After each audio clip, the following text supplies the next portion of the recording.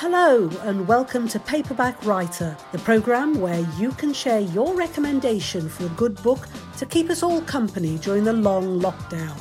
I'm Heather Purdy, and whether you like classic novels or modern fiction, love stories or a pacey thriller, this is the programme for you. So put away thoughts of COVID-19 and get some ideas for your next good read. If you're after a gripping yarn, well, today's choice is for you. The Deputy Leader of Essex County Council, Kevin Bentley, reckons his good read will keep you turning the pages.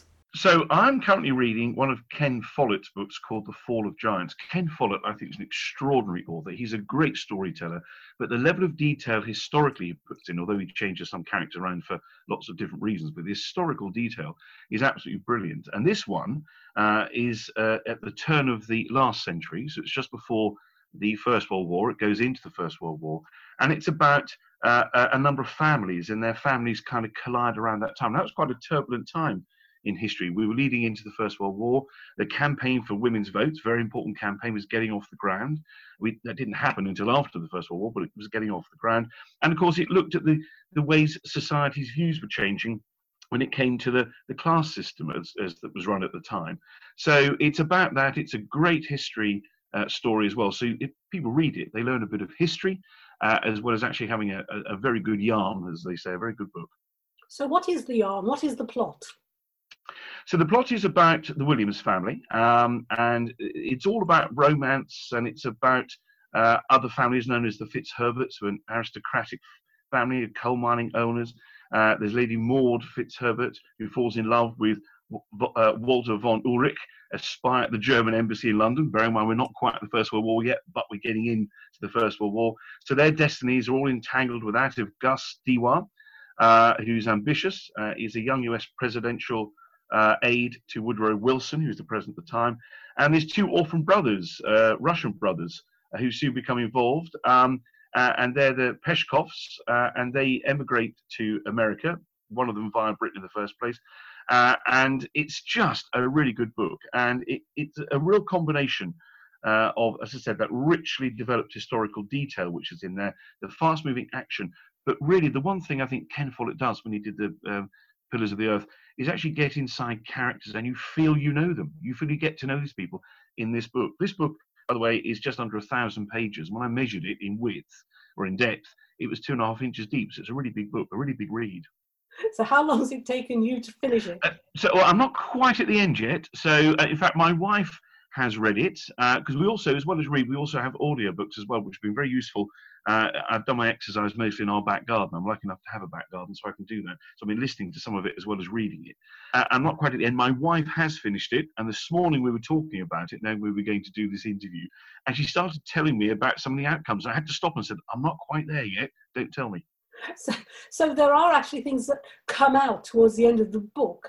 Oh, yeah. Yeah, well, apparently so. I'm not there yet, but apparently so. And I said, you've got to stop there, Karen. You can't tell me that because I haven't got to that bit of the book yet. Karen is a very avid reader. I'm the kind of person that picks up a book, puts it down, maybe a day or so later, pick it up again. Karen gets a book, she reads it. She's a very fast reader. I'm a very slow reader. And that's one of the reasons it takes me so long. But I'm slow because I go back and reread things quite a lot. Some people have that habit, don't they? Where others can read through very quickly. But once I've read a book, it's in there for a long time. And are you generally a Ken Follett fan? Yes, I think there are many storytellers, really good storytellers out there, in certainly British authors, but also worldwide authors. He's really up there for me as one of the top 10 authors in the country. I said he tends to do these historical novels. They're very well researched. But he has a style of writing, I think, it's so easy to follow. So for me, because it made me a day or so before I pick up the book again, it doesn't matter. I'm immediately back into the story. I know exactly where I am. I haven't got to think, well, hang on, have I missed a bit? He's such a good storyteller, and I think that's so important, especially at the moment when we have more time at home than we'd usually have. And when we're not working, it's important we keep the little grey cells going, and it's very important that we are keeping them functioning well and sparking well, and reading is a good way of doing it. I think it's very interesting that your wife likes it as well as you. So it's not a male book or a female book. No. And in fact, of course, about in this as well, it's about women's campaign to get the vote, which of course it's easy to forget in this day and age that it's just under 100 years ago when women were given the vote. I mean, can you believe that? It's such a short period of time. And you think, well, what on earth weren't women given the vote? Extraordinary thing to have. And then, of course, it was gradually introduced as well. So this is also a political statement of the time about what was going on in our country, as well as a war, talking about the monarchy then. So this was about George the V. He just had his coronation when the book opens up there. So it's a real good historical book, but also it talks about real people's lives and how that view on women's votes also divided families as well, which is also in here, which is something fascinating. And Ken Follett's Fall of Giants is published by Pan Macmillan.